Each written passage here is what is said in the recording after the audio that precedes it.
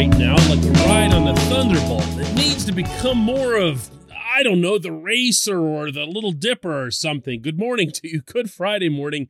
I'm Dejan Kovacevic of DK Pittsburgh Sports. This is Daily Shot of Pirates. It comes your way bright and early every weekday. If you're into football and or hockey, I also offer daily shots of Steelers and Penguins where you found this. The Pirates are back in action tonight in San Diego with a 9:40 p.m. Eastern Time first pitch at Petco Park.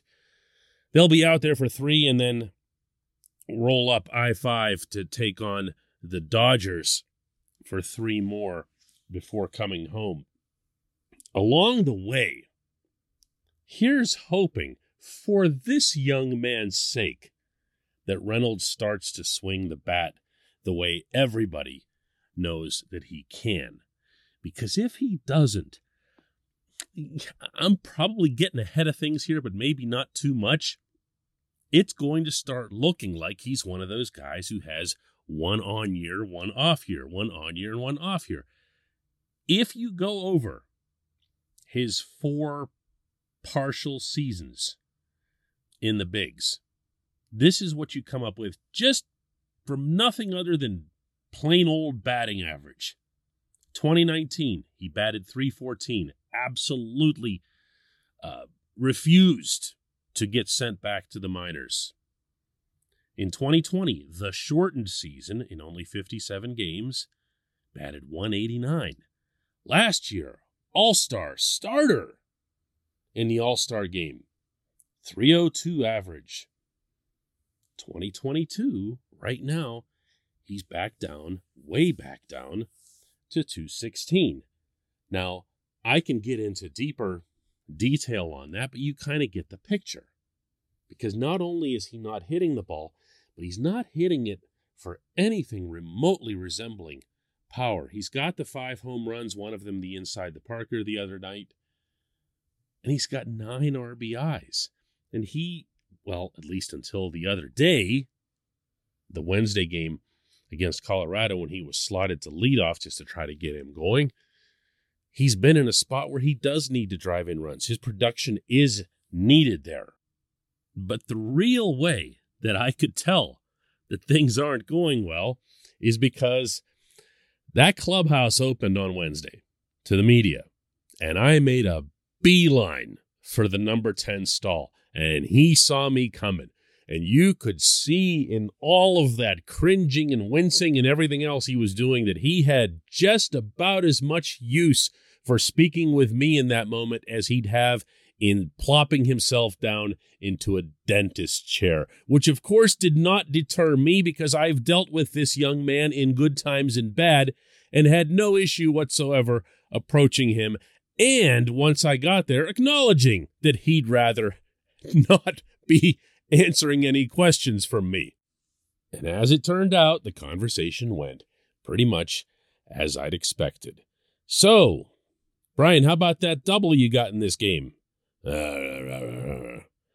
Well, I mean, there also was a walk. You showed some good patience. No timing. No da-da-da-da-da-da-da.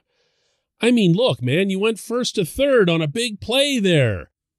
You ended up scoring the winning run. Wanted nothing to do with any of it. This dude wants nothing to do with anything when he isn't hitting the way he's capable. This portion of Daily Shot of Pirates is brought to you by our friends at North Shore Tavern. That's directly across Federal Street from PNC Park. It's home of Steak on a Stone, an eating experience, underscoring the word experience. The steak is brought to you partially cooked on an 800-degree stone, and you do the rest. It's a ton of fun, it's a great meal, and it's a baseball atmosphere like no other in Pittsburgh. North Shore Tavern, right across Federal Street from PNC Park. I don't buy it. Not yet. I don't see something that's wrong with Reynolds where I could point to a way that opponents are attacking him, where they've found some, fatal or semi-fatal flaw in his swing, an area where he just can't get right. What I heard from him underneath all that grunting was that his timing is off. I'm going to remind people who've been with me for a while, whether it's listening or watching or reading, that Andrew McCutchen, in his final year with the Pirates, went through a really lousy slump through the first couple months of the season. And he also got into a really bad mood, and also for the same reason. Kutch has always been able to hit. And on those rare occasions when Kutch couldn't, he'd get angry about it, he'd figure it out, and he'd just take off.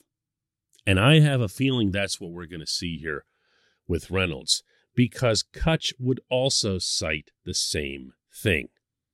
Timing. It would be something that's not lining up between his lower body and upper body. His torso's going too soon. He's leaning into it a little early.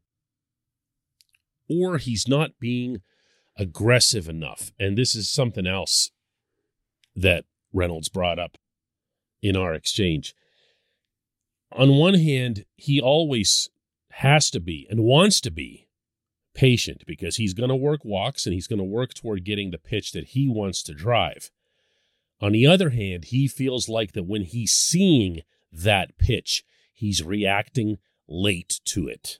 And that's what's irritating him right now. That's what's eating at him.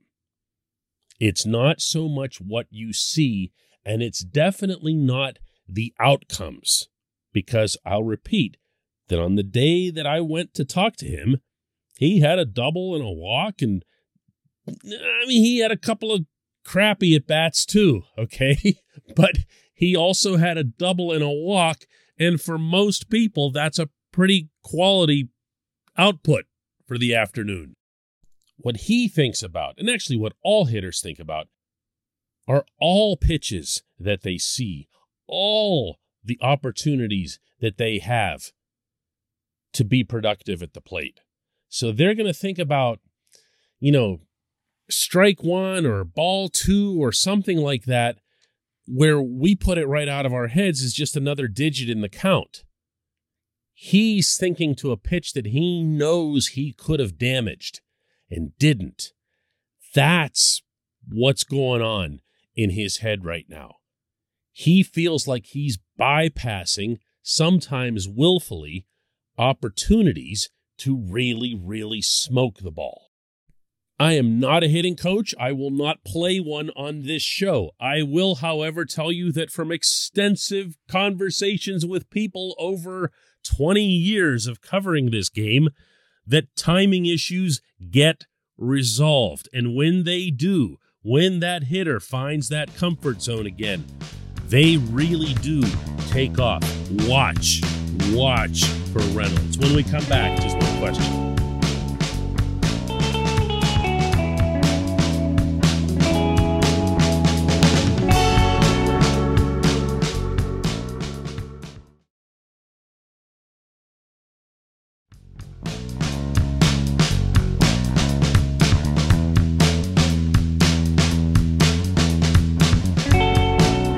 And today's J1Q comes from Ethan Early, who asks, "Hey DK, what do you think is going to happen with Jose Quintana? I think it's obvious that he's going to be dealt at the trade deadline, and if he keeps it up, he'll probably be one of the bigger names as a lefty starter who's doing extremely well right now.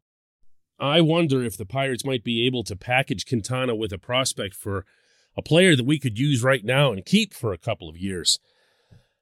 I'm not anticipating a trade like the one you describe, Ethan. I am definitely anticipating a trade. This is why a team at this stage of a build goes and gets a pitcher of Quintana's age, experience, and, by the way, pedigree. What Quintana's done for the Pirates this season is stuff that he's done in the past, notably with the White Sox. He's a good pitcher. And you're also correct that his being a lefty, presuming this is why you brought it up, means teams could look at him as someone that they, too, could keep into the future, since lefties never age. But everything that I've heard from Ben Cherington and his staff would overwhelmingly suggest that they are still very much in the phase of attempting to build up that minor league system, to keep infusing prospects. And what you don't want to do is start accepting lesser prospects or safer prospects just because you start thinking that you're a little closer. To some extent, and nobody's going to want to hear this, but the Pirates' cycle has to be unending. Not the whole way unending, as in it's never modified or it's never flipped to Pittsburgh being the priority.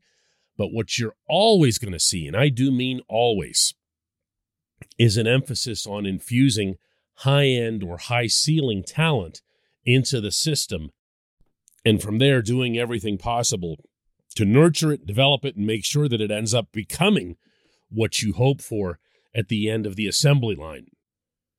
If Cherington were to take your suggestion and throw in a prospect from the current system, well, I'll toss this back at you, Ethan, and ask, just as an example, which position group would you be willing to send someone from?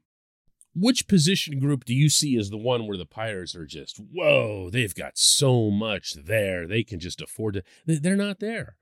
They're not there. They don't have that. There's progress on that front, for as much as I rip them for the lack of progress or the occasional regress at the Pittsburgh level, and I feel that's a fair criticism, there's no doubting that they've added talent, both in quantity and quality, throughout the minor league system. That's what they'll need to do with Quintana as well. The one thing that I do hope for, though, if I had to single a wish out from the coming Quintana trade, it'd be this: make it a pitcher. You do want to see the Pirates start prioritizing arms. If you look right now, and everybody glows about O'Neal Cruz and Mason Martin in Indianapolis, but the ugly underbelly in Indy is that there isn't much pitching, and there isn't much hope for the pitching. The next wave of hope for that is in Altoona. So I'd be looking for arms. I don't care if they're advanced arms or if they're low A arms. I would just keep looking for pitching. This organization needs pitching. Now, everyone everywhere needs pitching, of course, but the Pirates are no exception. I appreciate the question, Heath, and I appreciate everyone listening to Daily Shot. Pirates will do another one Monday.